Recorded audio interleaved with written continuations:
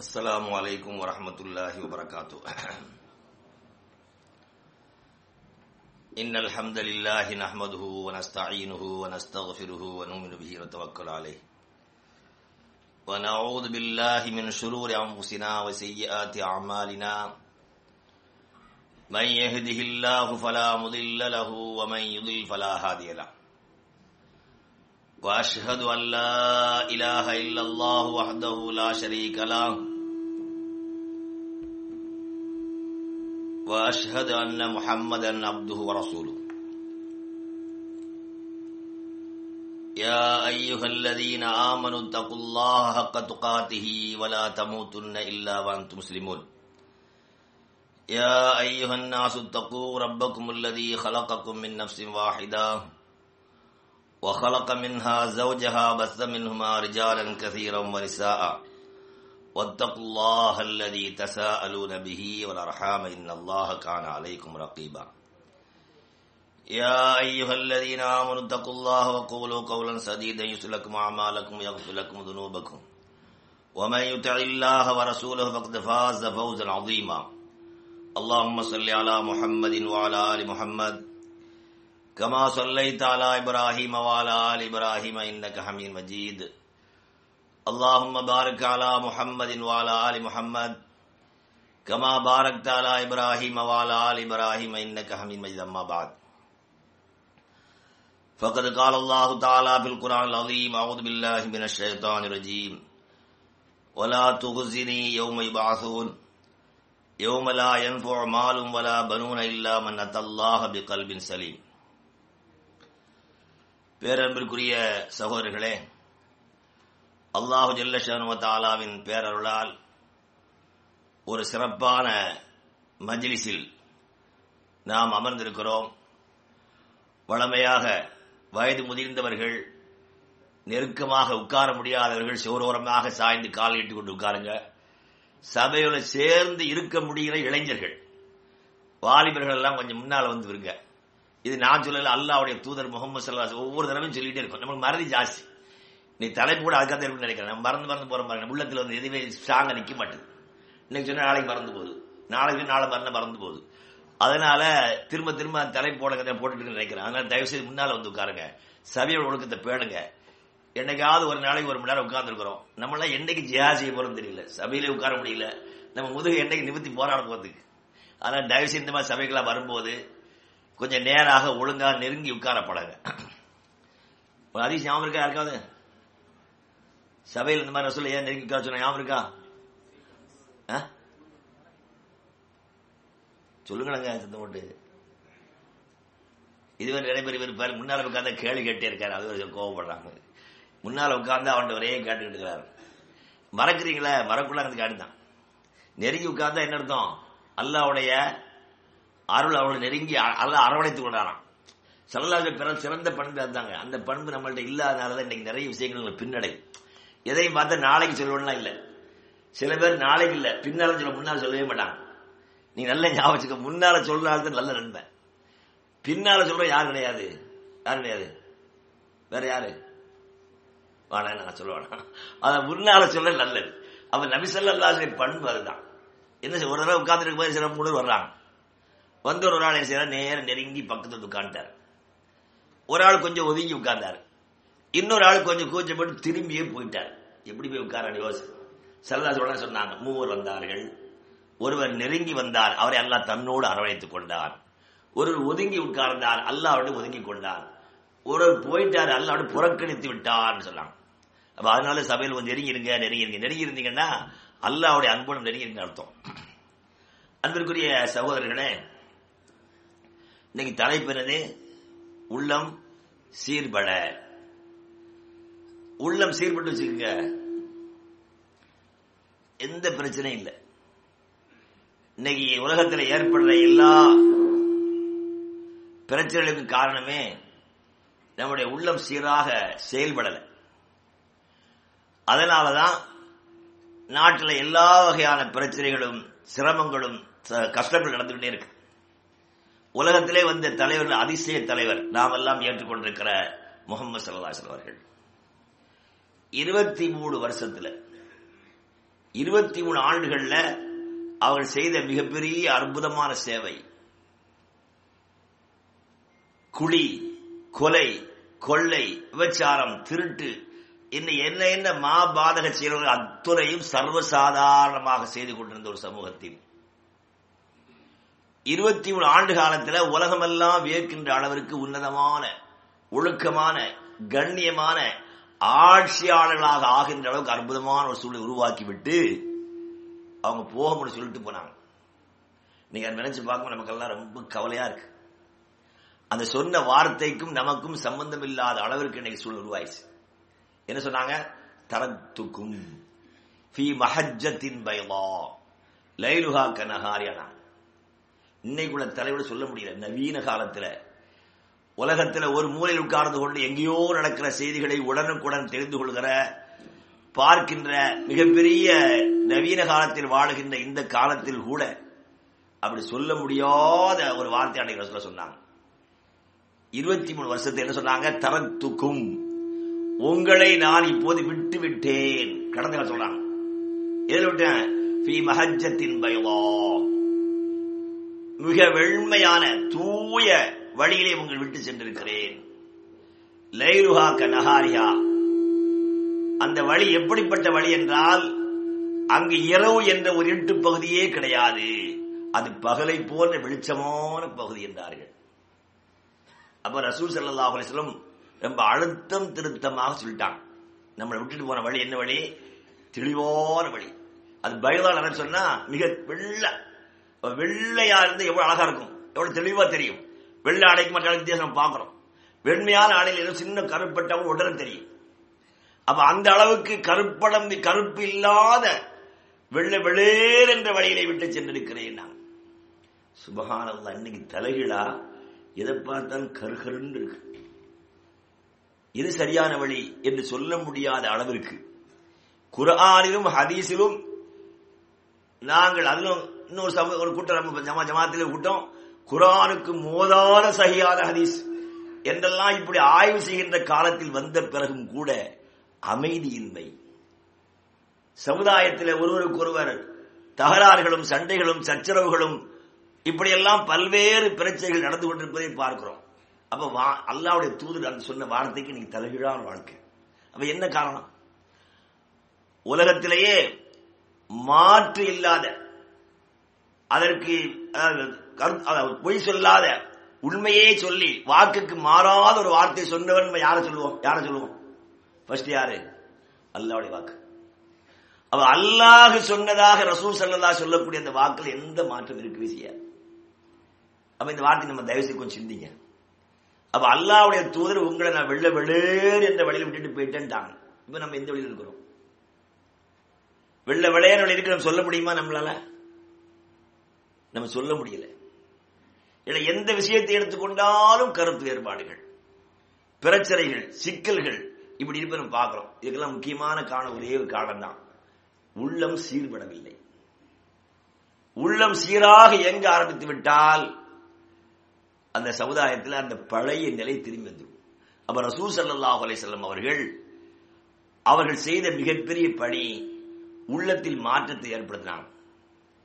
அப்ப அல்லாஹ் ரசூல் ஸல்லல்லாஹு அலைஹி வஸல்லமுக்கு சொல்லிக் கொடுத்த பாடங்கள் ஒரு பாடம் என்னன்னா, இந்த போதனையை அல்லாஹ்வுடைய வேதத்தை மக்களுக்கு மத்தியிலே படித்து காட்டுகின்ற ஆரம்ப காலத்துல ஒரு சிலர் அல்லது ஆரம்ப காலத்தில் பலர், பெரும்பான்மையினர் அல்லாஹ்வுடைய தூதருடைய வாழ்க்கையை கண்கூடாக கண்டவர்கள்.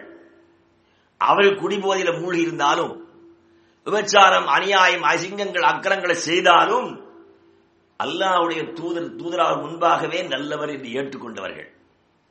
அப்படியெல்லாம் ஏற்றுக்கொண்ட நபி ஸல்லல்லாஹு அலைஹி வஸல்லம் அவர்கள் இந்த குர்ஆனை அவருக்கு படித்து சொன்ன போது, அல்லாஹ்வுடைய மார்க்கத்தை சொன்ன போது, இவர்களை கண்கூடாக கண்டுகொண்டு இவர்கள் சொல்வதை காதால் என்று கேட்டுக்கொண்டிருந்த மக்களை ஸல்லல்லாஹு அலைஹி வஸல்லம் தனக்கு எதிரிகளாக தன்னுடைய கொள்கைக்கு மாற்றம் இருப்பதை பார்த்தவுடனே, சிலர் மனிதர் தானே, அல்லாஹ் மனிதரைத்தான் தூதராக ஆக்கலாம், அவருடைய உள்ளத்துல கூட சஞ்சலம், சங்கடங்கள், சிலர் என்ன இப்படிலாம் சொல்ற, இதை மறுக்கிறார்களே என்று அவர் எண்ணும்போது அல்லாஹ் சொல்றான், அரஐத்த மனித்தகத இலாஹவாஹு அஃப அன்த தகூன் அலைஹி வக்கீலா அம் தஹ்சபு அன் அக்ஸரஹும் யஸ்மஊன வயக்லூன் இன்னும் இல்லா கல்அன்ஆம். அப்ப அல்லாஹ் ரசூல் விளக்கப்படுத்துறான், நபியே அஃபரைத்த நீர் காண்கிறீர்களா மனித்தகத இலாஹு ஹவாஹு, தன்னுடைய மனோ இச்சையை உள்ளத்திலே எழுகின்ற உணர்வுகளை ஆசைகளை எல்லாம் கடவுளாக ஆக்கி கொண்டார்களே, அவளை பற்றி என்ன நினைக்கிறீங்க? அப்ப கடவுள் கொள்கை அல்ல ரெண்டாக்குறான். ஒண்ணு மனதை கடவுளாக்கி கொண்டவன், தன்னுடைய உள்ளத்திலே எழுகின்ற உணர்வுகளை எல்லாம் ஆசைகளை எல்லாம் செயல்படுத்த வேண்டும் என்று அதற்கு அடிமையாகி விடுகிறவன். இவங்களை பாக்குறீங்களா, நீங்க என்ன நினைக்கிறீங்க என்று அல்ல அவர் கேள்விக்கிறான். அம் தஹ்சப், நீ என்ன நினைச்சிட்டு இருக்கிறீங்க? அன் அக்ஸரம் யஸ்மஊன வயக்லூன், இவங்கள் அதிகமான பேரும் நீங்க சொல்வதை காதால் கேட்டு விளங்குகிறான்னு கருதி கொண்டிருக்கிறீர்களா? அதெல்லாம் கேட்கிறான். நீங்க சொன்ன உடனே உங்க சொல்ற கேட்கறாங்க, நீங்க சொல்ல சிந்திக்கிறாங்க, விளங்க நினைக்கிறீங்களா? இல்ல, இன்ஹும் இல்லா கல்அன்ஆம், இவர்கள் மனித உருவிலே வாழ்ந்து கொண்டிருக்கிற ஆடு மாடு ஒட்டகங்களை போன்றவர்கள். அப்ப நீங்கள் கூறுகின்ற இந்த வாக்கை, இந்த செய்தியை, என்னுடைய அறிவிப்பை கேட்கின்ற பலர் மனிதர்களாக இல்லை. அப்ப மனித உருவிலே வாழ்கின்ற ஆடு மாடு ஒட்டகங்களை போன்றவர்களாக இருக்கிறார்கள் என்று இன்னொரு சொல்லும்போது, ஆடு மாடு ஒட்டகங்கள் கூட சொல்றதுக்கு தகுதி இல்லாத பல்ஹும் அவல்லிடா, அதை விடவும் மிகப்பெரிய கேடுகட்ட வழியிலே உள்ளவர்கள். அவ்வழிகேட்டிலே மிகப்பெரிய மோசமான வழி இருக்குன்னு சொன்னா அந்த வழி இருக்கக்கூடியவங்க தான் மனோ இச்சைக்கு அடிமையானவர்கள், உள்ளத்தை கடவுளாக ஆக்கி கொண்டவர்கள். அதனால உள்ளம் சீர்பட்டு விட்டால், உள்ளத்தை சீர்படுத்தி விட்டால், அந்த உள்ளம் அல்லாஹ்வுடைய அடிமையாக மாறிவிட்டால், அல்லாஹ் சொன்ன விஷயங்களுக்கு அது பின்தொடரக்கூடியதா மாறிவிட்டா, அந்த சமூகத்தில் அல்லாஹ்வுடைய தூதர் சொன்ன அந்த நிலை வந்துடும். எல்லாம் தெளிவான மார்க்கத்தில், தெளிவான சிந்தனையில், ஓரடியில், ஒரே கூட்டமைப்பாக இருந்து செயல்பட்டு சொர்க்கத்திற்குரிய வாழ்க்கை உலகத்தில் வாழ்ந்து மறுமையிலும் சொர்க்கம் செல்கின்ற ஒரு சிறப்பான பாதையை பெற முடியும். எனவே அருமை சகோதரர்களே, அல்லாஹு ஜல்ல ஷஅனஹு வ தஆலா திருமறை குர்ஆன் மூலமாக சில விஷயங்களை கொஞ்சம் கவனமா கேளுங்க என்று சில வார்த்தை சொல்றான்.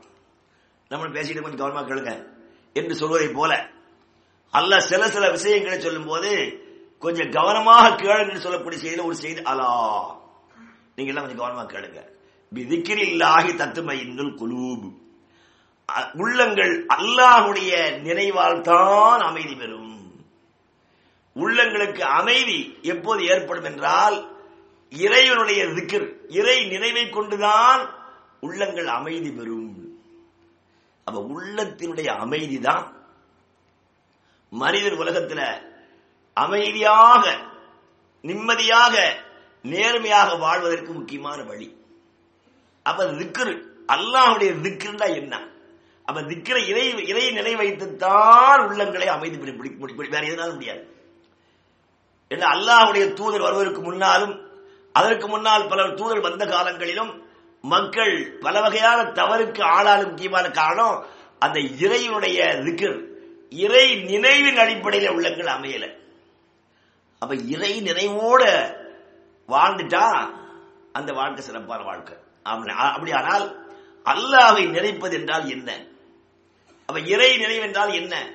நாம அந்த காலத்திலிருந்து இந்த காலம் வரைக்கும் என்னை பார்த்துட்டே இருக்கிறோம். இறைவனை உலகத்தில் நினைக்காதவர்கள் ஏதோ 1% இருக்கலாம். 99% அல்லாஹ்வை நினைத்துத்தான் வாழ்கிறார்கள் ஒட்டுமொத்த உலக மக்கள். அப்படி வாழ்றதுனாலதான் கடவுளை அவர்கள் விரும்ப வேண்டும், வணங்க வேண்டும், அவனுக்கு அடிமையாக வாழ வேண்டும் நினைப்பதனால பல கோலங்கள்ல பல தியாகங்கள்ல கடவுளை அடையத்துக்கு முயற்சிக்கிறாங்க. நம்ம நாட்டில் பார்க்கிறோம், சில காலங்கள்ல இந்து சகோதரர்கள் கடவுள் பக்தியின் பேரால நடந்தே போறாங்க. எங்க நடந்து போறாங்க? பழனி, இலங்கையில் எங்க போறான்னு தெரியல. நம்ம நாட்டில் நடந்து போறாங்க. அந்த காலங்கள்ல அவங்களுடைய உடை வேறு, உணவு வேறு, மாமிசம் உண்டதில்லை.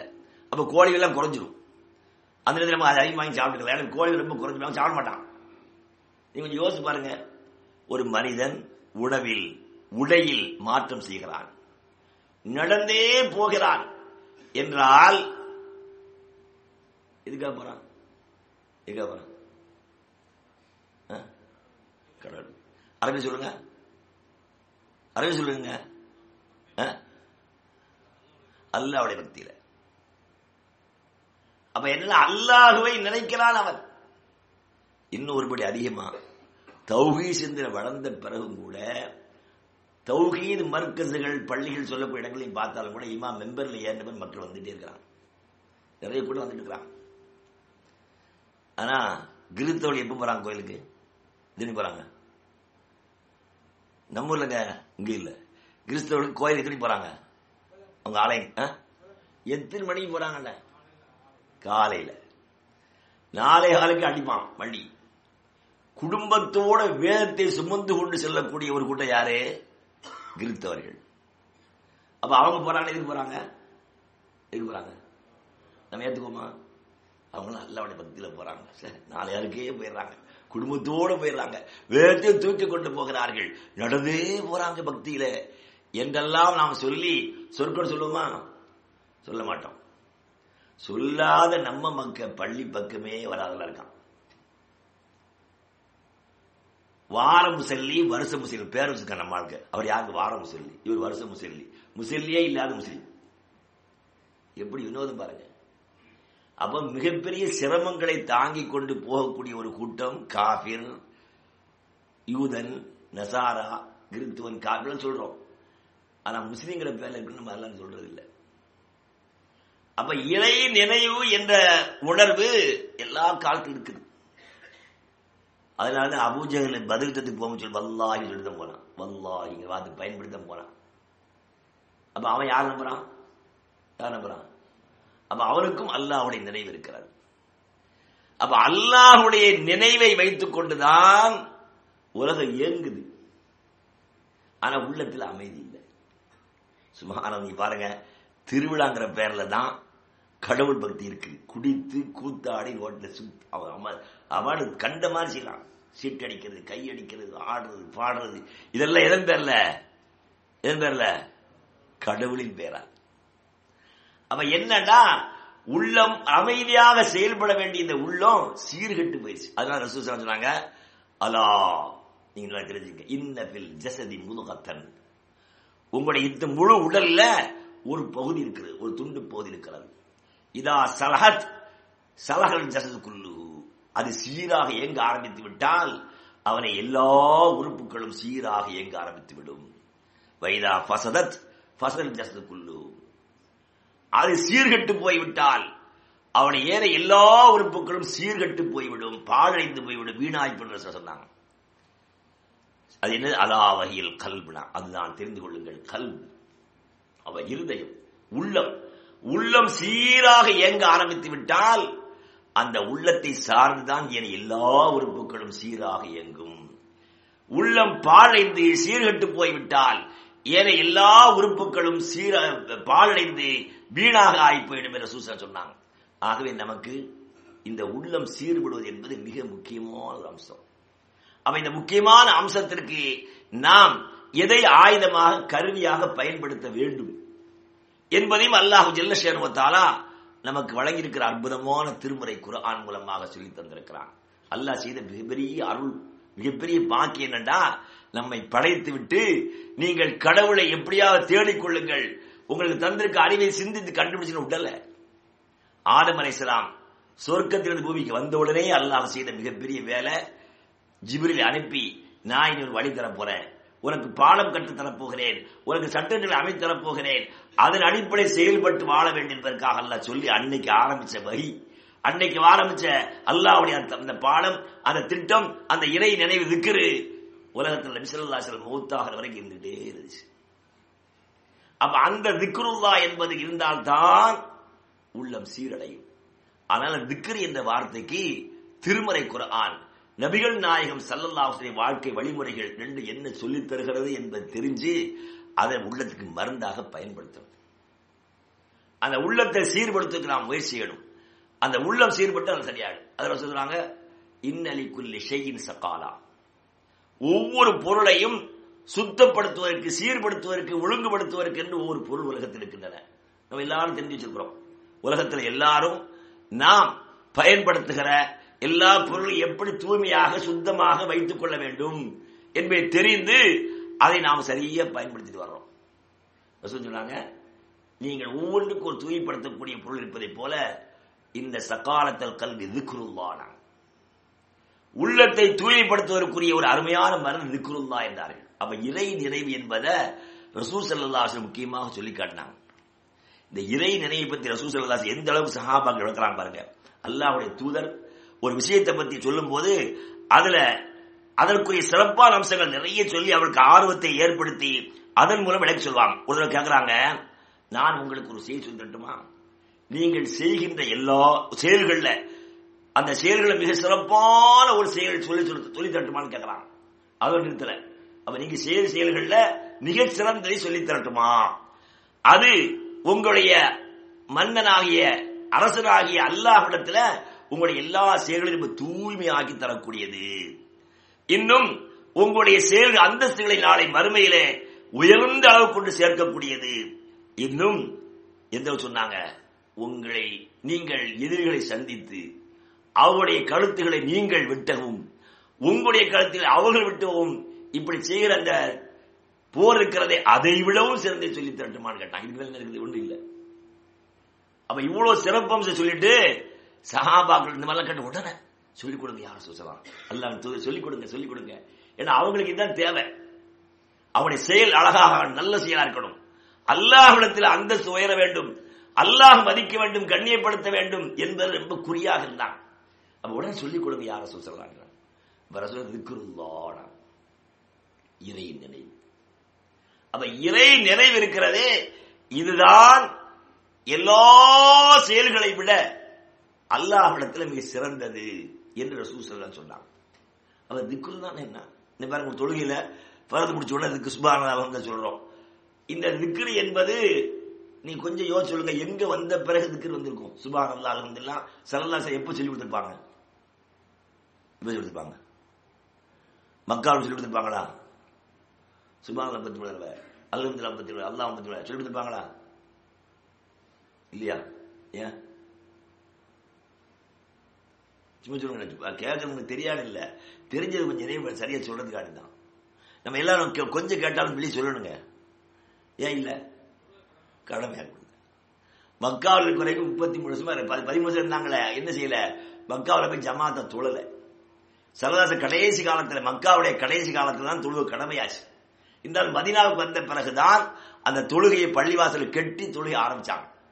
அப்ப இந்த திக்ர் அங்க இல்ல, இது இல்ல, சுப்ஹானல்லாஹ் அல்ஹம்துலில்லாஹ் அதெல்லாம் இல்ல. அப்ப ஆரம்பத்துல நபி ஸல்லல்லாஹு அலைஹி வஸல்லம் அவர்கள் ஹிரா குகையிலே அமர்ந்திருந்தார்களே, தனித்து உட்கார்ந்திருந்தார்களே, சமுதாயத்தை பற்றிய கவலையில உட்கார்ந்தாங்களே, அப்ப இறங்கின வகைக்கு பாருங்க, அதுதான் திக்ர். அல்லாஹ் இன்னா நஸல்னா திக்ர வ இன்னா லஹு லஹாஃபிதூன். நிச்சயமாக இந்த திக்ரை நாமே இறக்கினோம், அதை நாமே பாதுகாப்போம். அப்ப அல்லாஹ் இந்த குர்ஆனுக்கு சொன்ன ஒரு பேர் என்னது? திக்ர். அப்ப அல்லாஹ்வை நினைப்பதற்கு அல்லாஹ் தஆலா தந்த மிகப்பெரிய ஒரு ஆயுதம் தான் திருமறை குர்ஆன். அப்ப திருமறை குர்ஆன் இறங்கிய அந்த திக்ர் இருக்கிறதே, இறை நினைவு, இது ஏற்படுத்திய மாற்றத்தை உலகத்தில் எதனாலும் ஏற்படுத்த முடியல. அதான் அல்லாஹ் சொன்னான், வலவ் அன்ஃபக்த மா ஃபில் அர்தி ஜமியன் மா லஃப்த பைன குலூபிஹிம். நபியே, நீ உலகத்துடைய எல்லா பொருளாதாரத்தை ஒன்று திரட்டி மனித உள்ளங்களை இணைக்க வேண்டும் என்ற முயற்சியில் ஈடுபட்டா உனக்கு முடியாதுடா. அப்படி அல்லாஹ் எல்லாத்தையும் கொடுக்கல.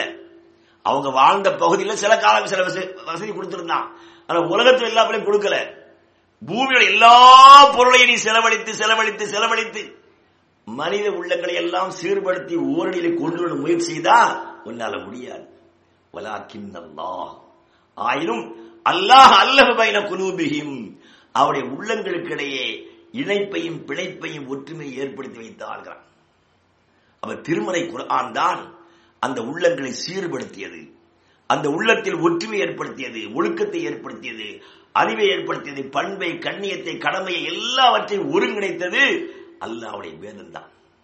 அதனால் அருமை சகோதரர்களே, திருமறை குர்ஆனோடு நம்முடைய தொடர்பை அதிகப்படுத்த வேண்டும். அந்த திருமறை குர்ஆன் மூலமாக வருகின்ற செய்திகள் தான் நம்முடைய உள்ளத்தை சீர்படுத்தும். குர்ஆன் அல்லாத வேறு எதை வைத்து நம்முடைய உள்ளத்தை சீர்படுத்த முடியவே முடியாது. அதனால சமூகத்தில் அன்றைக்கு அல்லாஹ்வுடைய தூதர் எந்த சிறப்பான பணியை, எந்த நல்ல பணியை சமுதாய பணியாக அல்லாஹ் மூலமாக செய்தார்களோ அந்த பணியை நாம் ஒவ்வொருவரும் கண்டிப்பாக செய்யணும்.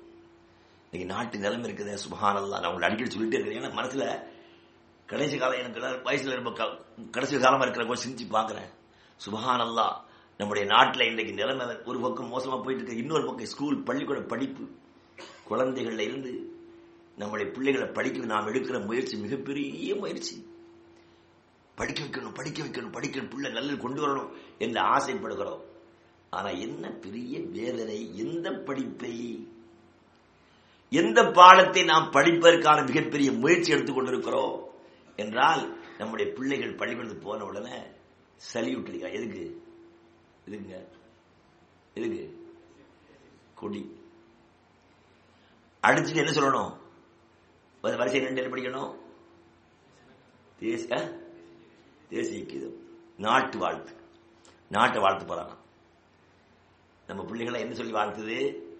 பெற்றோரையும் ஆண்ட முதியோரையும், அடுத்து ஆசிரியரையும் அப்படி சொல்லுங்க. அப்பதான் தெரியும் நம்ம என்ன சொல்றாங்க. நம்ம பிள்ளைகள் என்ன சொல்றாங்க? மறந்து வச்சு நம்ம தான் பிள்ளைகளை அங்க போக சொல்லிட்டோம். என்ன சொல்ல தெரியாதுல்ல. வணங்கி வழிபடுகிறோம். சுப்ஹானல்லாஹ். என்ன சொல்றோம்? அப்ப என்ன செய்யணும்? பிள்ளை எங்க அனுப்பியிருக்கிறோம்? ஸ்கூலுக்கு எங்க எதுக்கு அனுப்பியிருக்கிறோம்? காபிரா போ, ஷிர்க்கு போ. சுப்ஹானல்லாஹ். என் பிள்ளையை 36,000 ரூபாய் வருஷத்துக்கு கொடுத்து எல்கேஜி சேர்த்திருக்கிறேன், பெருமைப்படுறான். நீங்க மனசுல கை வச்சிருங்க பார்ப்போம். என் பிள்ளை ஒரு 1000 ரூபாய் கொடுத்து ஓத வச்சிருக்க சொல்லுங்க பார்ப்போம். என் பிள்ளையை நான் குர்ஆன் மதரசா கூட்டு போய் ஒரு 1000 ரூபாய் கொடுத்து படிச்சு கொடுக்க சொல்லுங்க. என்ன ஓதி கொடுத்துலாம் காசு எடுறான் இவன். சிரிக்காதீங்க, நான் வேதனைப்பட சிரிக்கிறீங்க. இந்த நாட்டில் வந்துட்டு எங்களுக்கெல்லாம் தெரியும், இஸ்லாமிய அரசு வருவான் ஊருக்கு போது. நீங்கள்லாம் இருந்தா நீங்க ஒருவேளை நல்ல பெரிய படிச்சாளர்கள் இருக்குமான்னு நினைக்கிறேன். என்னன்னு பார்த்தீங்கன்னா, வீட்டுக்கு ஜாமான் வாங்குறதுக்கு என்ன செய்வாங்கன்னா, டாக்ஸி பிடிச்சி போறது. அதில் எங்க ஃப்ரெண்டு தான் பிடிச்சி எங்கேயா நல்ல கடைகள்லாம் போய் நிறைய வாங்கிட்டு வருது. ஊருக்கு போகும்போது நம்மள்ட்ட வருவாங்க. எதுக்கு ஒரு 2 குர்ஆன் கொடுங்களேன். எதுக்கு 2 குர்ஆன்? அந்த ஊர்ல கொடுக்க போற, வக்ஃப் செய்ய போற. யாருக்கு? பள்ளிக்கு யோசிக்கிறாராம். இனிமே பள்ளியாசு குர்ஆன் இல்லாத மாதிரியும். சுப்ஹானல்லாஹ். இதை காசு தான் மனசுல பாருங்க. இவன் வாங்கிட்டு போறானே, 3 மாசத்துல போற 2 மாசம் திரும்பி வந்துடுவான். என்னப்பா ஒரே பிரச்சனையா இருக்கு, ஊர்ல பிரச்சனையா? அவன் கல்வி சீர்விடல் பாருங்க. அழகான சேலைக்கு அம்மா கொடுத்திருப்பான். பொண்டாட்டி கொஞ்சம் கலர் வித்தியாசமா இருக்கும். பொண்டாட்டிக்கு மட்டும் வாங்கி கொடுத்தீல, நீ எனக்கு என்ன வாங்கிட்டு வந்த பாருங்க. அவன் உள்ள என்ன இருக்கு பாருங்க. மகன் இவ்வளவு காலம் சம்பாதிச்சு வந்திருக்கிறான், நமக்காக அப்படியே சந்தோஷப்படுறா. கண்ணு முதல்ல வந்தவுடனே சேலைத்தான் பாக்குது. பொண்டாட்டிக்கு எப்படி சேலை, எனக்கு எப்படி சேலை. ஒருவேளை பொண்டாட்டியை விட இவனுக்கு ரூபாய் கூட வாங்கியிருப்பான், ஆனா கலர் வித்தியாசமா இருக்கும். உடனே பொண்டாட்டி கொஞ்சம் வாங்கி கொடுத்தா நீ. அப்ப அதுக்கு என்ன செய்யலாண்டா, டாக்ஸி பிடிச்சி ஆளை பிடிச்சி வாங்கிட்டு போறாங்க. எந்த குர்ஆனை ஒரு எழுத்து அல்ஹம்துலில்லாஹ் என்று படித்தால் எத்தனை நன்மை நமக்கு தெரியாது. அல்ஹம்து மட்டும் 50 நன்மை. இதற்காக நாம் என்ன முயற்சி எடுத்தோம்? நீங்கள் தயவு செய்து, வேதனையான காலம், பிள்ளைகள் நமக்கு தெரியாம அமைதியா முஸ்லிம்களாக காபிர்களாக ஆக்கி எடுக்கிறான் யூதன். இன்றைக்கு எப்படி பாருங்க, எவ்வளவு வேதனைண்டா. 8 மணிக்கே ஸ்கூல். சுபஹானல்லாஹ். ஞாயிற்றுக்கிழமை தவிர மற்ற நாள்லாம் பாரு, வீடுகள் வந்து கலகலப்பா இருக்கும். காலையிலேயே பிள்ளைகளை தூக்கிட்டு, அந்த பேக்கை தூக்கிட்டு போறது யாரு? இந்த மூட்டைய யாருங்க? நல்லா தெரியுது, நமக்கு எல்லாம் தெரியுது. மூட்டையை தூக்கிட்டு போறேன், என் பிள்ளையை தூக்க முடியல. வேலை எதிர்பாரு, பஸ் எதிர்பாரு. அதாவது எவ்வளவு ராஜபோகமான பஸ்ஸுகள். 7 இருந்து 8 வரைக்கும் மதுசா 7:30 வரான், 7:45 வரான்.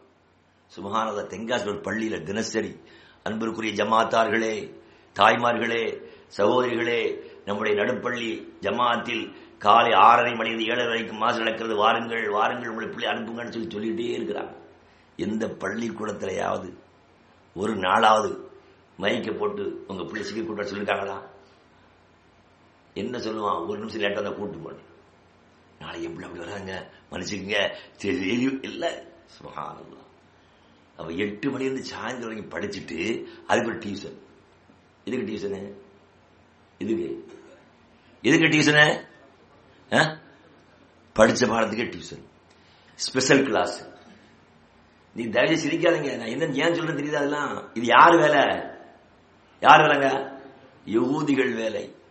திட்டமிட்டு இந்த சமுதாயத்தை சீர்கெடுப்பதற்காக, ஒழுக்கம் கெட்டவர்களாக, அவருடைய கொள்கையில பிடிப்பில் ஆக்குவதற்காக செய்யற பெரிய முயற்சி. ஆனால் இன்றைக்கு உள்ளங்கள் சீர்படுவதன் மூலமாகத்தான் நாம் சிறந்தவர்களாக, நல்லவர்களாக, அல்லாஹ்வுடைய மார்க்கத்தை உண்மையாக கடைபிடித்து மாற முடியும்.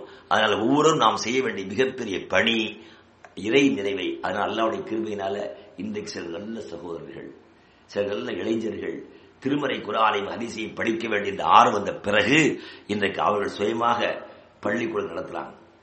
அரசு அங்கீகாரத்தோடு. அல்ஹம்துலில்லாஹ். நான் தென்காசியில் பள்ளிக்கூடத்தில் பார்த்தேன், மதரசா இப்னு உமர். அது கூட என்ன மதரசால் போட்டுக்கு என்ன பண்ணுறான் அவனோட சமாளிச்சீங்க. ஸ்கூல் இங்கிலீஷ் சொல்ற மாதிரி பள்ளிக்கூடம் தமிழ்ல சொல்ல, அரபில என்ன பேரு மதரசா வச்சிருக்கோம். ரெண்டு ஒன்று தான். நீங்க சொன்ன எல்லா திட்டத்தையும் நாங்கள் வச்சிருக்கிறோம் என்று வைத்திருக்கிறார்கள். ஆனால் 5 பாடம் 2வது வருஷம் படிக்க முடியாது. அதுக்கு என்ன சொல்லுவீங்க? Second year. அதுக்கு என்ன எல்கேஜி யூகேஜி அப்புறம் செகண்ட் இயர் தானோ? அந்த பாடம் படிக்கிற பிள்ளைகளுக்கு கேள்வி அரபில, பதில் அரபி. சுப்ஹானல்லாஹ். அருமையான ஒரு திட்டத்தை செயல்பட்டுக்கிறாங்க. இதுல யாரெல்லாம் சேர்க்கிறாங்கன்னா தெரிஞ்சு தான் படிக்காட்டாலும் பரவாயில்ல, சில சீட்டு பிடிப்பாங்க. என் பிள்ளைய நீ சீட்டு குடிச்சிடாத, இவன் குடிச்சுக்கிட்டு குடிக்காதான் அப்படின்னு பாக்குறோம். ஏன்னா அவன் கெட்டு போயிட்டானா, நான் கெட்டுதான், நான் தான் கெட்டு போயிட்டேன், நீனாவது எல்லாம் இல்ல அவனை பிடிச்சு சொல்றது, நீ பிடிச்சிடாத, அவன் பிடிச்சிட்டு கொண்டு கொடுப்பான். ஆனா இன்னைக்கு அல்ஹம்துலில்லாஹ் அல்லாஹ்வுடைய மிகப்பெரிய கிருபையினால எல்லா ஜமாத்துடைய பிள்ளைகள் படிக்க ஆரம்பிச்சு சின்ன வயசுலேயே அவளுக்கு குர்ஆனை மரணம் செய்கிற பாடம், அகீதா கொள்கை, குர்ஆனை விளங்கி படிப்பது, இப்படி பாடங்கள்லாம் உண்டாகிட்டு குழந்தைகள் நல்ல முறையில் வர்றாங்க. இந்த மக்த மாசம் இன்னைக்கு ஒன்றும் பிரயோஜனம் அளவுக்கு ஆயிடுச்சு. ஏன் 1 மணி நேர பாடத்தில் 1 மணி யாரும் வர்றதில்லை, சரியான திட்டம் போட்டு சொல்லிக் கொடுக்க முடியவில்லை. ஏன்னா பள்ளிக்கூட பாடங்கள் அவ்வளவு பெரிய சிரமத்தை ஏற்படுச்சுக்கிறாங்க. ஆனால் தயவுசெய்து உள்ளத்துல கவலைப்படுங்க. அல்லாஹ்வுடைய தூதர் ஒரே ஒரு மனிதர் முஹம்மது ஸல்லல்லாஹு அலைஹி வஸல்லம் அவர்கள் அந்த கற்கால மக்களுடைய வாழ்க்கையை பற்றி கவலைப்பட்டு தனிமையில் சிந்தித்தார்களே, அந்த சிந்தனை, அந்த கவலைதான் இன்றைக்கு கோடிக்கணக்கான முஸ்லிம்கள் உலகத்தில் வாழ்றாங்க. அப்ப நம்முடைய உள்ளங்களிலும் அந்த சிந்தனை வர வேண்டும், கவலை வர வேண்டும். நம்மை பற்றி, நம்முடைய குடும்பத்தை பற்றி, மறைமக்களை பற்றி, நம்முடைய ஊரை பற்றி எல்லாம் கவலை வரணும். எது நம்ம சவுதியில் இருக்கிறோம், அல்ஹம்துலில்லாஹ் தீனும் துன்யாவும் நல்ல கிடைக்குது, போய்விட்டு இருக்கக்கூடாது. நாம் எந்த கொள்கைக்காக வாழ வேண்டும், எப்படி வாழ வேண்டும் என்ற சிந்தனை வரணும். ஆக நாம் ஒவ்வொருவரும் கட்டாயமாக நம்முடைய உள்ளத்தை சீர்படுத்திக் கொள்ள வேண்டும்.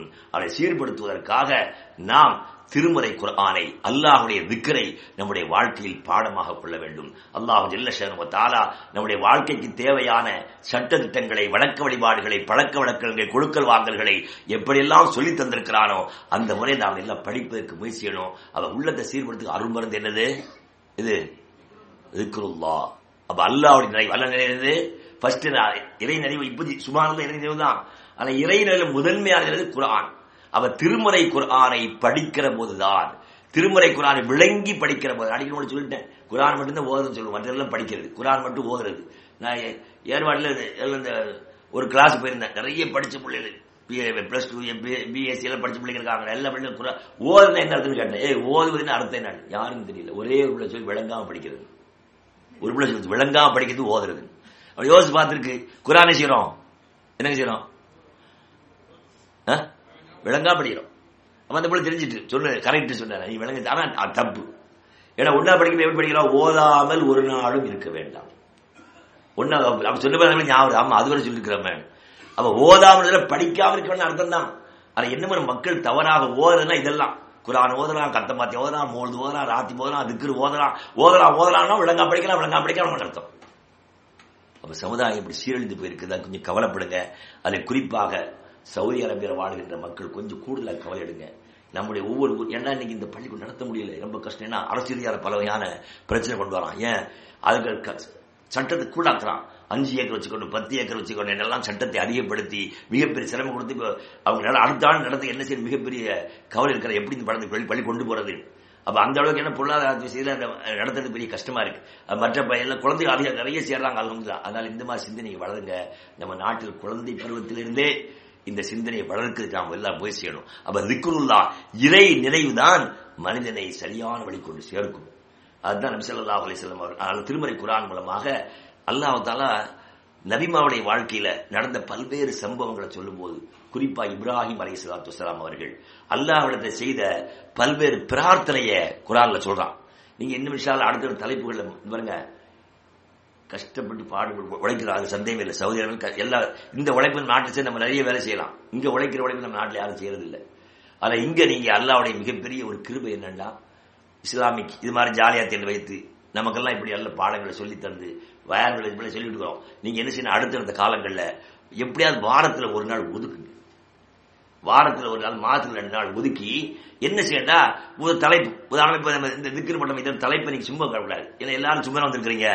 ஒரு நோட்டு பேனா அல்ல, இது இந்த பாடம் நான் சொல்லக்கூடிய செய்திகளை எல்லாம் நானே டைப் பண்ண ரொம்ப ஈஸி. அல்லாஹ்வுடைய கிருபையினால இன்னைக்கு குர்ஆன் ஆசிரியர்கள் வேகமாக ஒரே நிமிஷத்துல உட்கார்ந்து எழுதி டைப் பண்ணி உங்களுக்கு தந்துடலாம். ஆனா உங்க முயற்சி எப்படி இருக்குன்னா, கிளாஸ் மாதிரி வகுப்பு கரெக்டா அந்த கிளாஸ் அட்டன் ஆகணும். அந்த அட்டன் திக்ருல்லாஹ், அந்த திக்ருங்கிற பேர்ல என்னெல்லாம் குர்ஆன்ல இருக்கு, எங்கெல்லாம் இருக்குது, அந்த பாடத்தை படிக்கணும். அப்படி படிச்சுட்டீங்கன்னா நாளைக்கு நீங்க அதை சொல்ற ஆளா மாறிடலாம், சமூகத்துக்கு சொல்லக்கூடிய ஆளா மாறிடலாம். அது மாதிரி அதுல ஒரு தலைப்பு தாவத் இப்ராஹிம் அலைஹிஸ்ஸலாத்து வஸ்ஸலாம், இப்ராஹிம் செய்த துஆக்கள். அது நிறைய அல்லாஹ் குர்ஆன் சொல்றான். இப்ராஹிம் செய்த துஆக்கள் நிறைய துஆக்களை சொல்லி காட்டுறான். அது ஒரு துஆ எப்படி கேக்குறாங்க, ரப்பி எனவே லா துஹ்ஸினி யௌம யுபஅஸூன், மறுமையில் எழுப்பப்படக்கூடிய நாளில மக்கள் எழுப்பப்படக்கூடிய இன்னைக்கு இழிவுபடுத்தி விடாதே. அப்ப எல்லாம் இஸ்லாமிய மார்க்கத்தில் மிக முக்கியமான நம்பிக்கை என்ன, நாம் மழைத்து விட்ட பிறகு நம்முடைய வாழ்க்கை என்ன செய்ய துவங்குது. மன்னரை வாழ்க்கையிலிருந்து இறுதியாக நம்ம எல்லாம் அல்லாஹ் எல்லாரும் எழுப்புற ஒரு நாள் வச்சிருக்கிறான். அந்த நாளை பத்தி இப்ராஹிம் துஆ கேக்குறான், என்ன யா அல்லாஹ், நீ எல்லா மக்கள் எழுப்பப்படக்கூடிய நாளில் என்னை இழிவுபடுத்தி விடாதே. அதுதான் பயந்தாங்க சஹாபாக்கள் இருந்த மிகப்பெரிய பயம். அதுதான் எந்த ஒரு சமுதாயத்துல இந்த கவலை உள்ளத்துல எப்படி சீர்படணும், நாம சொல்லக்கூடிய சொல்லும், நாம் செய்யக்கூடிய செயலும், நாம் சிந்திக்கக்கூடிய சிந்தனைகளும், நாம் பார்க்கிற பார்வையும், நாம் கேட்கிற கேள்விகள், இவைகளெல்லாம் ஒரு நாள் விசாரணைக்கு உட்படுத்தப்படும். அந்நாளில் நாம் அதுக்கு சரியான பதிலை சொல்ல வேண்டும் என்ற இந்த சீரான வாழ்க்கைக்கு யார் வர்றாங்களோ, உள்ளத்தை எப்படி சீர்படுத்தணும், எதையாவது சொன்னா செய்தால் விசாரிக்கப்படுவாய், உடைய வார்த்தை மறுமையில் பரிசீலிக்கப்படும், உடைய சிந்தனை பரிசீலிக்கப்படும், உடைய பேச்சு பரிசீலிக்கப்படும் என்ற இந்த சிந்தனை நமக்கு வளர்ந்துட்டா அந்த உள்ளங்கள் இப்படிதான் கேட்கும், யா அல்லாஹ் நாளை மறுமையிலே எழுப்புற போது இவ்வளவு மற்கணிக்கிற என்னை கேவலைப்படுத்தி விடாதே, என்னை இழிவுபடுத்தி விடாதே என்றுதான் துஆ கேட்பாங்க. அப்படி கேட்டு என்ன சொல்ற, அடுத்து என்ன சொல்ல பாருங்க, என்னை இழிவுபடுத்தி விடாது யௌமலா யன்ஃபஉ மாலும் வலா பனூன். எந்த நாள், அந்த நாள் எந்த நாள், அந்த நாளில் லா யன்ஃபஉ மாலும், உலகத்தில் தேடி எந்த பொருளும் பயனளிக்காது. மறுமையில் இல்லை. இப்ப இன்னைக்கு நம்ம நாட்டில் நம்ம தேடின பொருள் செய்யல. இப்ப என்ன செய்யல, கொஞ்ச நாளா என்னங்க செய்யல, பயனளிக்கல. சுப்ஹானல்லாஹ், பணத்தை வச்சிருக்கிறான், பரிசுல வழி இல்லை, பயந்து இருக்கிறான். மறுமையில சொல்றான், நீங்கள் வைத்துக் கொண்டிருக்கிற அந்த பொருளும் உங்களுடைய பிள்ளைகளும் பயனளிக்க மாட்டார்களே, அந்த நாளில் எல்லாம் யாரில் இழிவுபடுத்தி விடாதே. அப்ப நமக்கு இழிவு கேவலம் எங்க வரக்கூடாது, மறுமையில தான். இந்த உலக வார்த்தையில் பெரிய விஷயமே இல்லை. நாளைக்கு மறுமையில் அல்லாஹ்விடத்தில் நாம் கேவலப்படுத்தப்பட்டு விட்டால் அதை போல ஒரு துர்பாக்கி கிடையாது.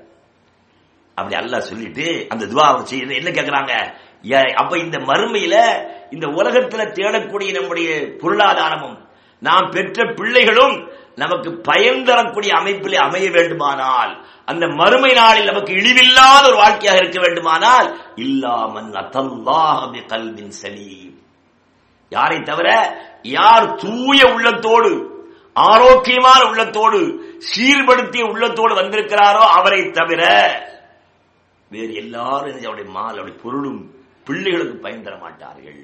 அவ நாளை மறுமை மன்றத்தில் நாம் தேடிய பொருளாதாரமோ நம்முடைய பிள்ளைகளோ நமக்கு பயனளிக்க வேண்டுமானால் அல்லாஹ் சொல்ற கல்வி எப்படி இருக்கணும், ஆரோக்கியமான கல்வாக இருக்க வேண்டும்.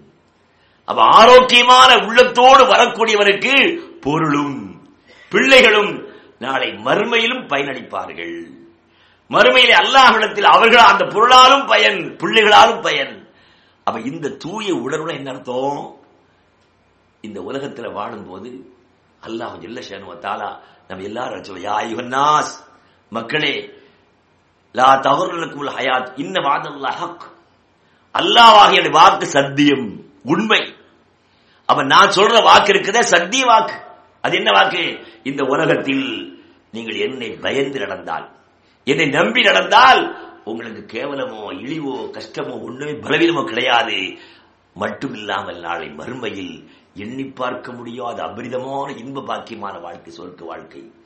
அப்ப உலகத்திலையும் அல்லாஹ் சொல்ற வாக்கு என்ன?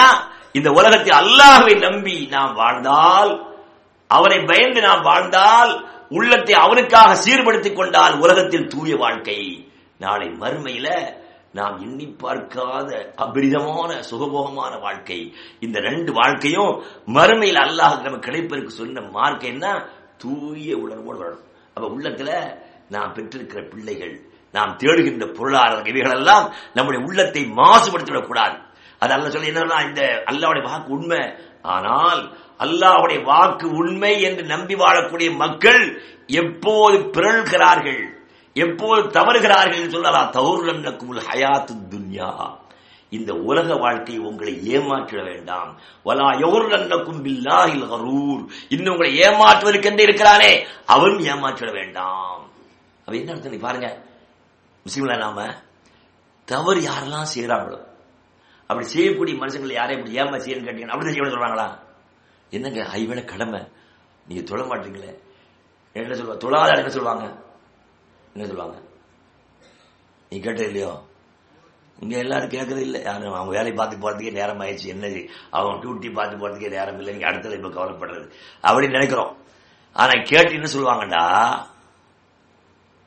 உண்மைதாங்க, கட்டாயம் தொழணும்.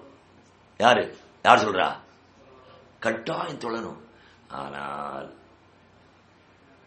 உலகத்தில் பிறந்துட்டோம்ல, பிறந்துட்டான் அவரு யாருக்கு பாடத்தில் இருக்கிற? அல்லாஹ்க்கா? பிறந்துட்டோம்ல, வாழணும்ல. அப்ப நம்ம என்ன கேட்கணும்? சாவணும் இல்ல, நீ வாழா பிறந்திருக்கிறோம். எதுக்கு பிறந்திருக்கிறோம்? ஹலக்கல் மௌத்தவல் ஹயாத் அல்லாஹ் சொல்றான். மௌத்தை படைத்து வாழ்க்கை படைத்திருக்கான்.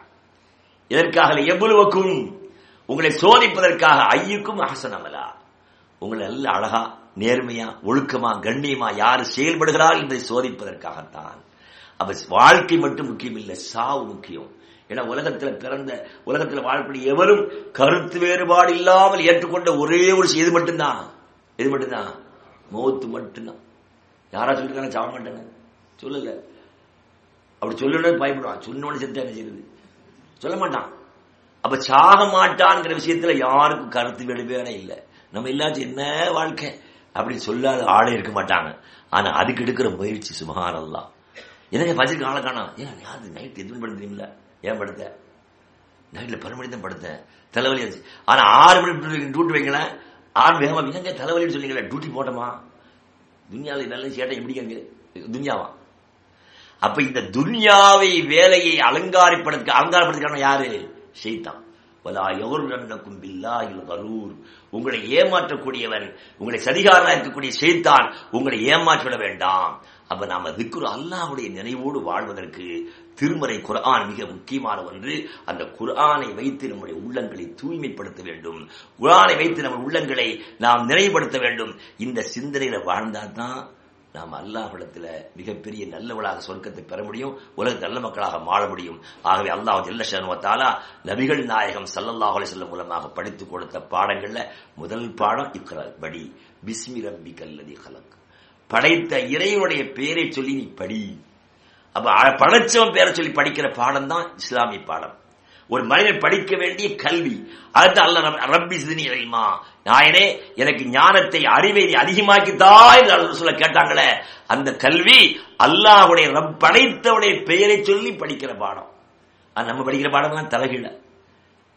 அன்னை பிதாவும் முன்னறி தெய்வம், எழுத்தறிவித்தவன் இறைவன், செய்யும் தொழிலே தெய்வம். அப்படிப்பட்ட பாடம் நம்ம பாடம். ஆனா அல்லாஹ் படிச்சு கொடுத்த பாடம் என்ன பாடம்? படைத்தவரின் பெயரை சொல்லி படி. படைத்தவன் யார், எங்கே இருக்கிறான், எப்படி இருக்கிறான், அவர் என்ன விரும்புகிறான் என்றெல்லாம் தெரிந்து சரி படி. அப்படி படிச்சதுதான் சுப்ஹானல்லாஹ் நபிகள் நாயகம் ரசூலுல்லாஹி ஸல்லல்லாஹு அலைஹி வஸல்லம் சொல்லும்போது அல்லாஹ் திருமறை குர்ஆனை படிச்சு பாருங்க. குர்ஆனை படிக்கும் போது முன்னும் பின்னும் சேர்த்து படிச்சீங்கன்னா மிக நல்ல நிறைய விஷயம் தெரிஞ்சுக்கலாம்.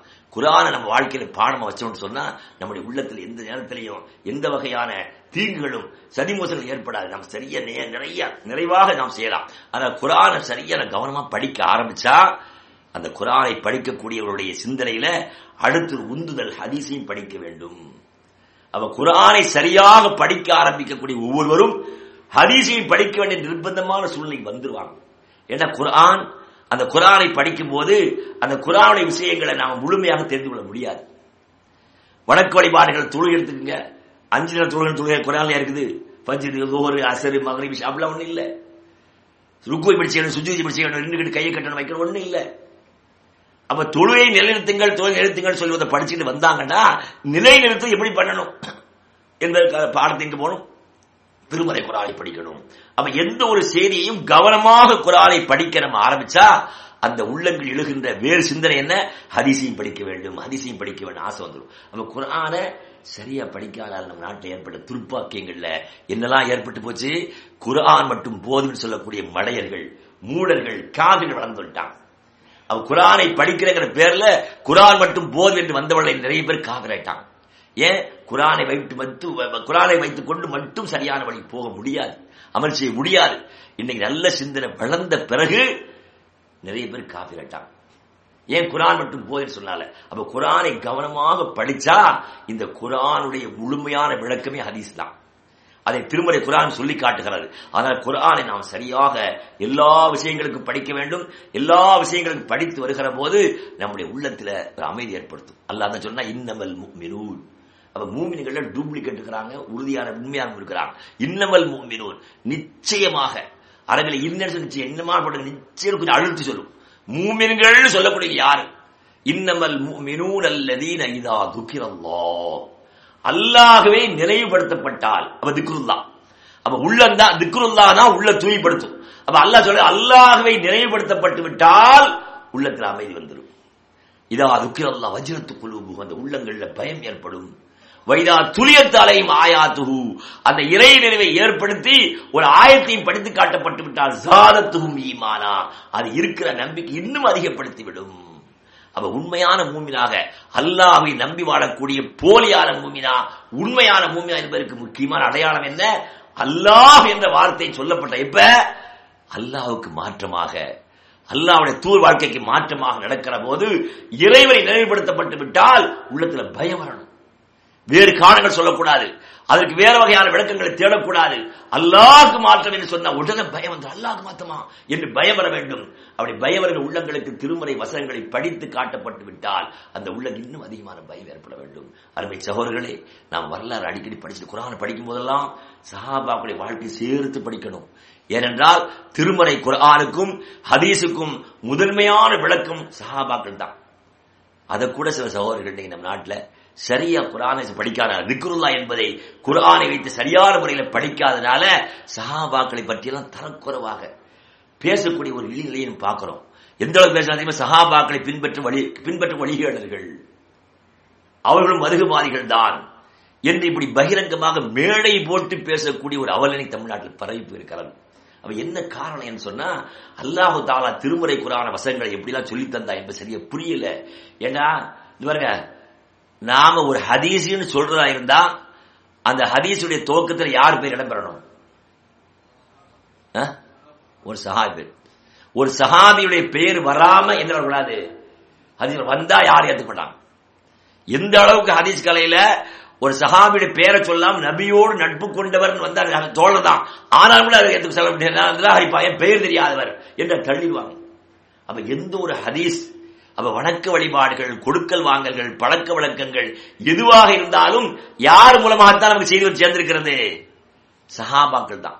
அப்ப சஹாபாக்கள் தான் நாம படிக்கக்கூடிய குர்ஆனுக்கு ஆதாரமானவர்கள், அடிப்படையானவர்கள், நம்முடைய உள்ளத்திற்கு ஈமானுக்கு பலத்தை ஏற்படுத்தக்கூடிய வரலாற்றுக்கு சொந்தக்காரர்கள். அப்படிப்பட்ட சஹாபாக்கள் படிச்சு பாருங்க. ஒரு வந்து ஆயத், என்ன ஆயத் இறங்குச்சு? நீங்கள் ஈமான் கொண்டவர்களே, உங்கள் சப்தத்தை நபியுடைய சப்தத்துக்கு மேல உயர்த்தாதீங்க. அப்படி உயர்த்தி விட்டால் உங்களுக்கு தெரியாமலேயே உங்களுடைய அமல்கள் அழிந்து போய்விடும். ஒரு ஆயத் இறங்குச்சு. இந்த ஆயத்து இறங்கின பிறகு ஒரு நபி தோழர் தொழுகைக்கு வராமல் ஆகிவிட்டார், பள்ளி வர்றதில்லை. நபி ஸல்லல்லாஹு அலைஹி உயர்ந்த பண்பு என்னன்னா, அவங்க பள்ளிக்கு யார் தன்னோடு இருந்தவர் நண்பர்கள் யாரும் அவரை வராட்ட கேட்பாங்க. இன்னைக்கு ஜமாத்லாம் இல்லை கேட்டு பாருங்களேன், எந்த ஒரு ஆள் வந்துட்டு இருந்தா தெரியலங்க எங்கேயும் போயிருப்பாரு, அவ்வளவுதான். அவர்தான் கவலைப்படுறதே இல்லை, என்ன ஏதும் கண்டுக்கிறதே இல்லை. ஆனா ஜமாத்துடைய கூட்டமே மிக முக்கியமானது. நம்ம நினைக்கிறோம் ஐவேளை தொழுகைக்கு தான் பள்ளி, கிடையாது. ஐவேளை தொழுகைக்கு மட்டுமல்ல, தொழுகைக்கு தான் பள்ளி. தொழுகைக்கு பள்ளியா இருந்தா ஐவேளை தொழுகை எத்தனை தொழுகை இருக்கு, அதில் சொல்லி எங்க கட்டாயம் செய்ய சொல்லிருப்பாங்க, பள்ளியில தான். அப்ப ஐவேளை தொழுகைக்கு பிறகு மற்ற வீட்டுல செய்து சிறப்புட்டாங்க. ரமதானுடைய இரவு தொழுகை உட்பட நீ வீட்டிலே தொழுகை சிறப்புன்னு சொல்லிக்கிறான். அப்ப பருவ தொழுகை மட்டும் பள்ளி வர சொல்ல என்ன காரணம், கூட்டமைப்பை அவங்க பலப்படுத்தலாம். அப்ப ஜமாத்துடைய அமைப்பு கூட்டமைப்பு இருக்குத. நபி ஸல்லல்லாஹு அலைஹி வஸல்லம் மதீனாவுக்கு போன உடனே அந்த ஜமாத்தை தான் முக்கியப்படுத்துறாங்க. அங்கு உருவான ஜமாத்து தான். அவர் எண்ணிக்கையில் குறைவாக இருந்தாலும், பொருளாதாரத்தில் குறைவாக இருந்தாலும், உடல் வலிமையிலே அவர்கள் குறைவாக இருந்தாலும் அவர்கள் தான் நிறைந்தவளாக எல்லாவற்றிலும் திகழ்ந்தார்கள். அவன் பள்ளி மூலமாக உருவாக்கப்பட்ட ஜமாத் இருக்கிறதே அவன் அவ்வளவு பிடிப்பு இருந்துச்சு. ஏன் அவங்களுக்குள்ள இணைப்பு இருந்துச்சு. அவர் ரசூல் ஸல்லல்லாஹு அலைஹி வஸல்லம் சஹாபிகளை கேட்கிறார், எங்க அவரை காணவே என்னன்னு கேட்ட உடனே அவர் வேகமா வீட்டுக்கு போயிட்டாரு. ஏன் போனாரு? அட வீடு தெரியுங்க, திரட்ட போவீங்களா? நம்மளை கேள்வி செய்வோம். அவரா நேற்று வந்தால் ஆளக்கான அங்கி போயிட்டார், போலாம். உங்க வேலையை பார்த்து போவாங்க. இன்னும் கொஞ்சம் பேரு இதெல்லாம் மட்டும் கேட்டுக்கிட்டு இருக்கிறீங்க, வருவாங்க தொழுவாங்க போவாங்க, அதை நீங்க கேட்க அப்படிம்பாங்க. பாருங்க சொல் கேட்டோன்னு ஓடுறாரு. ஓடி பார்த்தா சுப்ஹானல்லாஹ், அவர் வீட்டில் உட்கார்ந்து அழுது கொண்டே இருக்கிறார். அப்ப கேட்கிறேன், அல்லாஹ்வின் தூதர் கேட்கிறாங்க, ஏன் நீ பள்ளிக்கு வரல? அப்ப அவர் சொல்றாரு, குர்ஆனில் வசனம் இறங்கி இருக்கிறது, அல்லாஹ்வுடைய தூதருக்கு முன்னால் சத்தத்தை உயர்த்தாதீர்கள், நீங்கள் உங்களில் ஒருவருக்கு சத்தம் போட்டு பேசுவதை பேசாதீர்கள். அப்படி பேசிட்டீங்கன்னா உங்க அமல் அழிஞ்சு வேணும். அல்லாஹ் சொல்றான், நான் தான் அல்லாஹ்வுடைய தூதருக்கு சத்தம் போடுறேன். சில பேர் பாத்தீங்கடா வந்துட்டாங்கடா சப கலங்கி வந்துட்டான், என்ன அவங்க தெரியல சொல்ற அளவுக்கு சத்தமோடு பேசுவாங்க. சில பேர் இயல்பு பேசிட்டே இருப்பான், அப்படி பேச இருக்கிறான். அந்த மாதிரி சத்தமோடு பேசுற ஆள் அவர் நினைச்சாரு என்னத்தான் அல்லாஹ் சொல்ல, ஆனா அவரை பத்தி சொல்லுது அல்லாஹ். அது வேற ஒரு நிகழ்ச்சிக்காக அல்லாஹ் சொன்ன விஷயம் அந்த ஆயத். ஆனா அவர் என்ன நினைக்கிறாருங்க, நான் சத்தம் போடுறேன் நம்ம மாத்துவோம், அது எனக்கு இல்லைங்க, அது அவருக்கு. இது வேற விஷயம் தெரியுமில்ல. அந்த ஹதீஸ் இருக்கு, என்ன சுபு தொழில் காணும் ரசூலுல்லாஹ் சொல்லிருக்காங்க, தூங்கிட்டா எப்ப முடிக்க தொழுதுன்னு சொல்லிட்டாங்க. உடனே என்ன வாய் சொல்லுவான், அவன் நம்ம ஆளுக்கு சாதகமா இப்படி தேடுவாங்க. அவர் பாருங்க இந்த ஆயத்துக்கு மாற்றமாக நான் இருக்கிறேன். அப்ப ஏன் அமல் அழிஞ்சு போச்சே, அப்ப ஏன் அமல் அழிஞ்சு போட்ட நரகத்துக்குள்ள போன சொல்லி கூட அழுகிறார். ஒன்று ஓடி வர, அல்லாஹ்வின் தூதரே நீங்கள் கேட்டவற்றை நான் கொண்டு விசாரித்து வந்து விட்டேன். அவர் இந்த ஆயத்துக்கு பயந்து அழுது கொண்டிருக்கிறார். ரசூலுல்லாஹ் சொன்னாங்க, சொல்பா அவற்றை, அவர் சொர்க்கவாசி. சுப்ஹானல்லாஹ், அல்லாஹ்வுடைய தூதருடைய வாயிலிருந்து வந்துட்டா அந்த சஹாபாக்கள் அளப்பெரிய சந்தோஷங்க. சுப்ஹானல்லாஹ், அவர்கள் இருந்த மிகப்பெரிய சந்தோஷம், அவங்க வாழ்க்கையில் அவங்க விருப்பம் எல்லாம் அல்லாஹ்வுடைய தூதரின் வாயிலிருந்து என்ன வருகிறதோ அதற்கு கட்டுப்படுவேன், அதற்கு அடங்கி போவேங்கிற உள்ளே உறுதி இருந்துச்சு. அதனால அந்த மக்கள்கிட்ட அல்லாஹ்வுடைய தூதர் சொல்ற அந்த இருக்கிற இறை நினைவு, அல்லாஹ்வுடைய நினைவு இருக்குத, அது உடல் உள்ளத்தில் நிறைய மாற்றத்தை உடனே அமைது. பாருங்க, நீங்க யோசிச்சு பாருங்க, அவ்வளவு அழுகிட்டு மறந்து போய் இவர் போய் சொல்றாரு, அல்லாஹ்வுடைய தூதர் சொல்றாருங்க நீங்க நல்ல சிறந்தவர், சொர்க்கத்தை சொன்ன உடனே வந்துட்டாரு. அவ இவ்வளவு நேரம் இருந்தது என்ன, அதை பத்தி யோசிக்கல அவர். அப்ப அல்லாஹ்வுடைய தூதர் சொல்வதுதான் சரி, அல்லாஹ் சொல்வதால் சரி என்ற திக்ர், இந்த இறை நினைவிற்கு அல்லாஹ்வுடைய சிந்தனை ஏற்படுத்தக்கூடிய உணர்வு இருக்குத, அந்த மக்களுடைய சீரை ஏற்படுத்தியிருக்கிறார்கள். எனவே அருமை சகோதரர்களே, நாம் நம்முடைய வாழ்க்கைக்கு வழிபாடுகளுக்கு வணக்கங்களுக்கு கொடுக்கல் வாங்கலுக்கு எல்லாவற்றுக்கும் திருமறை குர்ஆனை இறை நிறைவை உள்ளத்தில் வைத்து உள்ளத்தை தூய்மைப்படுத்துற பழக்கத்துக்கு வரணும். அந்த நிலையை நாம் அடைய வேண்டும். அந்த நிலையை அடையாவிட்டா குர்ஆன் ஹதீஸ் என்று சொல்லிக்கொண்டே நாம் நடந்து விடுவோம். நம்ம நாட்டில் பாருங்க, இன்னைக்கு அல்லாஹ்வுடைய பெரிய சோதனை என்னண்டா, தயவுசெய்து கொஞ்சம் சிந்திங்க. நம்ம நாட்டில் குர்ஆனை சொல்வதற்கான அமைப்பு ஆரம்பிச்சு, அதற்கு பிறகு பாத்தீங்கன்னா பல பிரிவினை ஆயிடுச்சு. எல்லாம் அந்த பிராஞ்சா போய் நான் குர்ஆன் சொல்ல, நீ ஹதீஸ் சொல்ல, நான் குர்ஆன் ஹதீஸ், இப்படி எல்லாம் பிரிந்து போய்விட்டார்கள். அவ பிரிந்து போய்வதற்குரிய விளைவு என்னன்னு தெரியல. அப்ப ஒன்று இணைந்தவர்களுக்கு பிரிந்து போகலாமா போகக்கூடாதா என்பதற்கு எங்கே ஆதாரத்தை தோழ வேண்டாலும் குர்ஆன் தேடணும், ஹதீஸும் தேடணும். அப்போ ஒரு ஜமாத்தில் இணைந்தவர்கள் பிரிந்து போவதாக இருந்தால் அதற்கு அல்லாஹ் என்ன சொல்கிறார், அல்லாஹ்வுடைய தூதர் என்ன சொல்கிறார்கள் என்பன செய்தியெல்லாம் தெரிஞ்சாதான் நாம் அங்க பிரிஞ்சு போகலாம போகலாம். அதெல்லாம் தெரிஞ்சுக்கல. தெரிந்தாலும் அதற்கு மாற்று விளக்கத்தை வேறு சிந்தனையை தேட ஆரம்பிச்சிட்டாங்க. அப்ப அல்லாஹ்வுடைய தூதர் சொல்லி கொடுத்த விஷயம் கவனம் படிக்கணும். அல்லாஹ்வுடைய தூதர் சொன்ன வாக்கு என்ன, திரும்ப குர்ஆன் நபி ஸல்லல்லாஹு அலைஹி வஸல்லம் அவங்க படிச்சுட்டாங்கன்னு சொன்னா அதை விட்டு ஒரே ஒரு செய்தி சொல்லி முடிச்சா எனக்கு தெரியும், எப்போது பேப்பர் தெரியும் எனக்கு, என்ன வரியாமல் டயத்தை பார்த்துட்டு எனக்கு முடிச்சுமே எனக்கு தெரியும். ஏன்னா அதனால அடிக்கடி சொல்ல தலை கூட கொஞ்ச நேரம் பேச விடுங்க, பறக்கத்துக்காக என்ன செய்ய இடையில ஆளப்பட்டுருவாங்க. பரவாயில்ல, இங்க கொஞ்சம் பரவாயில்ல, வந்தவங்க நீ கொஞ்சம் பேசுங்க, கொஞ்சம் என்ன டயர் நிறைய இருக்கு மாதிரி சில ஒரே ஒரு சம்பவத்தில் முடிச்சார். அன்னைக்கு ஒரு பெரிய முசீபத்து நம்ம தமிழகத்தில் ஏற்பட்டிருக்கிற வீழ்ச்சியில் ஒரு முசீபத்து என்னண்டா, அதாவது மேலாய்வு. ஆய்வு என்ன ஆய்வு? மேலாய்வு. அப்ப என்ன அர்த்தம் சொல்லுங்க, தமிழ் தான் சொல்றேன். மேலாய்வு என்ன அர்த்தம்? இருக்கிற ஆய்வுக்கு கொஞ்சம் வர்றது. இப்படி செய்து ஒரு கூட்டம் செய்யறாங்க, சீர்கிட்டு விட்டாங்க. அப்ப எப்ப ஞாபகம் அல்லா சொல்லிட்டாரா ரசூல் சரி ஒரே ஒரு சம்பவத்தை மட்டும் சொல்லி நான் முடிச்சு. சஹாபா சம்பவம் படிங்க. ஒரு நபி தோழர் நபி ஸல்லல்லாஹு அலைஹி வஸல்லம் வர்றார். இத்பார் மாலிக் ரலியல்லாஹு தஆலா அவர் அல்லாஹ்வின் தூதரே, 2 நிமிஷம் 10 தான் சொன்னீங்க, 7 10 தான் முடிச்சிரு. அல்லாஹ்வின் தூதரே, என்னுடைய ஒரு ஜமாத் ஒரு ஏரியா அவர் தொழு வச்சுக்கிட்டு இருக்கிறார். அல்லாஹ்வின் தூதரே, எனக்கு பாரு மங்கிக்கிட்டே வருது. மழை காலம் வந்துச்சுன்னா, மழை பெஞ்சுன்னா நான் அந்த ஜமாத்து போய் நடத்த முடியல. அதனால நான் என்ன விரும்புறேன், நீங்க எங்க வீட்டுக்கு வரணும், வந்து உடனே தொழுகணும். அந்த தொழுகை இடத்தை நான் என்னுடைய தொழுகை இடமாக ஆக்கி நான் தொழுகணும் அப்படின்னு செய்கிறேன். சரிப்பா நான் நடத்துறேன்ட்டாங்க. ரசூல் ஸல்லல்லாஹு அலைஹி வஸல்லம் வர்றாங்க. ஒரு நான் சொன்ன மாதிரி வந்தாங்க. வந்த உடனே கூட அபூபக்கர் தான் வர்றாங்க. வந்த உடனே சஹாபாக்கள் நிறைய பேர் கூட்டிட்டாங்க. சார் ரசூல் அந்த வீட்டுக்கு போறாங்க. அப்ப கேட்கறாங்க, இத்பான் அவர்களே நான் எங்க தொழ வைக்கணும்? அவர் இடத்த காட்டுறாங்க. அங்க தொழு வச்சாங்க. தொழு வச்சு முடிச்ச உடனே நம்ம என்ன செய்வோம், ஒரு மீட்டிங் வச்சு அறிவிப்பு செய்தாங்க. எப்படி இனிப்பும் என்னமா பிஸ்கோத் சொல்லாமலே சாப்பிடுவாங்க, அது மாதிரி அறிவிப்பான். அப்ப அதுக்கெல்லாம் முக்கிய நோக்கம் சீக்கிரம் வந்துருங்கன்னு சொல்லணும். அதுக்காக சொல்லிருக்காங்க. இதுல சொல்ல வேண்டியது தானே. அது மாதிரி அவருக்கு ஒரு பாயசம் மாதிரி வச்சிருந்தாங்க. எல்லாருமே சாப்பிட்டுட்டு தாங்க. என்ன ஆகும் தெரியுமா, நம்ம மக்கள்கிட்ட எல்லாரும் பழக்கம் இருக்கு. ஒரு வீட்டுக்கு விருந்து போன வச்சுக்கோங்க, எல்லாரும் கழுவி பிடிக்காம கிளம்புறது இல்லை. கண்டா அப்படின் பேசி பாத்தீங்கன்னா சுபஹானல்லாஹ் ஏண்டா கூண்டு நான் அளவுக்கு பேசிடுவாங்க, அந்த அளவுக்கு பேசுவாங்க. ஆனா அன்னைக்கு சஹாபாக்களும் பேசினாங்க. அப்படியே பேசிக்கிட்டு இருக்கிற போது ஒரு ஆளை பத்தி பேச வந்துருச்சு. மாலிக் ஒரு துக்ஷன் எங்க காணோம், ஒரு சாய் வரல. நான் சொல்றது நல்லா கவனிச்சுக்குங்க. உள்ளத்தை சீர்படுத்த என்ன அர்த்தம் சொல்லுங்க, முடிக்க போற. உள்ளத்தை சீர்படுத்த மறந்தது திக்ருல்லாஹ். அல்லாவும் ரசூல் சொன்னா அது மாதிரி சொல்ல போக கூடாது. அல்லாஹ் சொல்லிட்டு சொல்லும். எங்கன்னு கேட்டோன்னு ஒரு ஆள் சொல்றா, இன்னஹு முனாஃபிகுன். அவர் யாரு? முனாஃபிக் யார் ரசூலுல்லாஹ்? அவர் ரசூல் ஸல்லல்லாஹு என்ன சொல்றீங்க? அவர் அல்லாஹ்வை லா இலாஹ இல்லல்லாஹ் என்ற கலிமாவை அல்லாஹ்வுடைய திருமுகம் விரும்பி சொல்லியிருக்கிறார். அப்படி சொல்லி அவர் சொல்லக்கூடாதுட்டாங்க. அவங்க சொல்றாங்க, அல்லாஹ் நாங்க சும்மா சொல்லல, அவருடைய போக்கெல்லாம் எந்த பக்கம் இருக்குது? முனாஃபிக் பக்கமே இருக்கிறது. அவள் முனாஃபிக்கு தான் அவருடைய தேட்டம் இருக்கிறது, அங்கதான் அவருடைய பழக்கம் இருக்குது அப்படின்னு அவங்க சொல்றாங்க. அப்ப ரசூல் மீண்டும் சொல்றாங்க, நல்ல கவனிங்க. என்ன சொல்றாங்க? அவங்க சும்மா சொல்ல என்ன சொல்றாங்க? அவளுடைய பார்வையில எங்க போயிருக்குது? முனாஃபிக் பக்கமா போயிருக்குது, நைவஞ்சோடு தான் போயிட்டாங்க, அப்படி இருக்கிறாங்க என்றெல்லாம் சொல்லணும். அல்லாஹ்வுடைய தூதர் சொன்னாங்க, யார் லா இலாஹ இல்லல்லாஹ் என்று சொல்கிறாரோ, அந்த வார்த்தையின் மூலமாக அல்லாஹ்வுடைய திருமுகத்தை நாடி சொல்கிறாரோ, அவருக்கு அல்லாஹ் நரகத்தை ஹராமாக்கி விட்டான், சொர்க்கத்தை கட்டாயமாக்கி விட்டான்னு சொன்னாங்க. இந்த செய்தி யாருக்கும் தெரியும்? அவங்களுக்கு தெரியும். அவங்களுக்கு சொன்ன உடனே அல்லாஹு வரசூலு ஆலம். அவங்க என்ன சொல்றாங்க? என்னங்க அல்லாஹ்வுடைய தூதர், நீங்க என்ன, நாங்க பார்த்து தானே சொல்றோம், நாங்க கண்டுதானே சொல்றோம், நீங்க என்ன திரும்ப சொல்லிட்டு இருக்கிறீங்க? அப்படித்தான் நம்ம சொல்லுவோம், ரசூலோட சொல்ல மாட்டோம். நம்ம ஆட்கள் சொல்லுவாங்க, நான் சொல்ல வச்சுக்கோங்க, விவரம் தெரியாம பேசுறாங்க, நாங்க ஆதாரத்தோட சொல்றோம், நீங்க என்ன மாத்தி சொல்றீங்க? அதனால அருமை சகோதரர்களே பாருங்க, ரசூலுல்லாஹ் சொன்ன உடனே அவங்களுக்கு தெரிஞ்சால் கூட உடனே உள்ளத்தில் வந்துருச்சு, அவங்களுக்கு நிறைய வந்துருச்சு, அமைதி வந்துருச்சு. யார் சொல்லிட்டா? இதுதான் சஹாபாக்களுடைய வாழ்க்கை. அல்லாஹ் அதனால அல்லாஹ் குர்ஆன்ல அவர்கள் ஈமான் கொண்டதை போல நீங்கள் ஈமான் கொண்டு விட்டால் நிச்சயமாக நேர்பட்டு விடுவீர்கள்.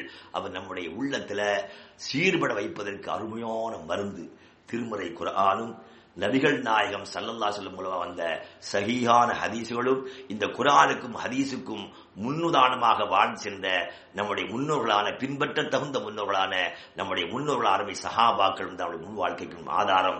அல்லாஹ் ஜல்ல ஷஅனுஹு வ தஆலா நம்முடைய உள்ளங்களை திருமறை குர்ஆன் ஹதீஸ், அந்த குர்ஆனையும் ஹதீஸையும் கேட்டும் பார்த்தும் பழகியும் பரப்பி வந்த சஹாபாக்களுடைய வாழ்க்கையும் படித்து அதன் அடிப்படை ஈமானை வகுத்து உள்ளத்தை சீர்படுத்தி இந்த உலகத்தில் உண்மையான முஸ்லிமாக வாழ்ந்து நாளை மறுமையிலும் உயர்ந்த சொற்களமாகிய ஜன்னத்தில் பெறுகிற நட்பார்த்து தந்தல்வரை வேண்டி எனது உரையை நிறைவு செய்கின்றேன். வாஹிர் தஅவானா அனில் ஹம்துலில்லாஹி ரப்பில் ஆலமீன். அஸ்ஸலாமு அலைக்கும்.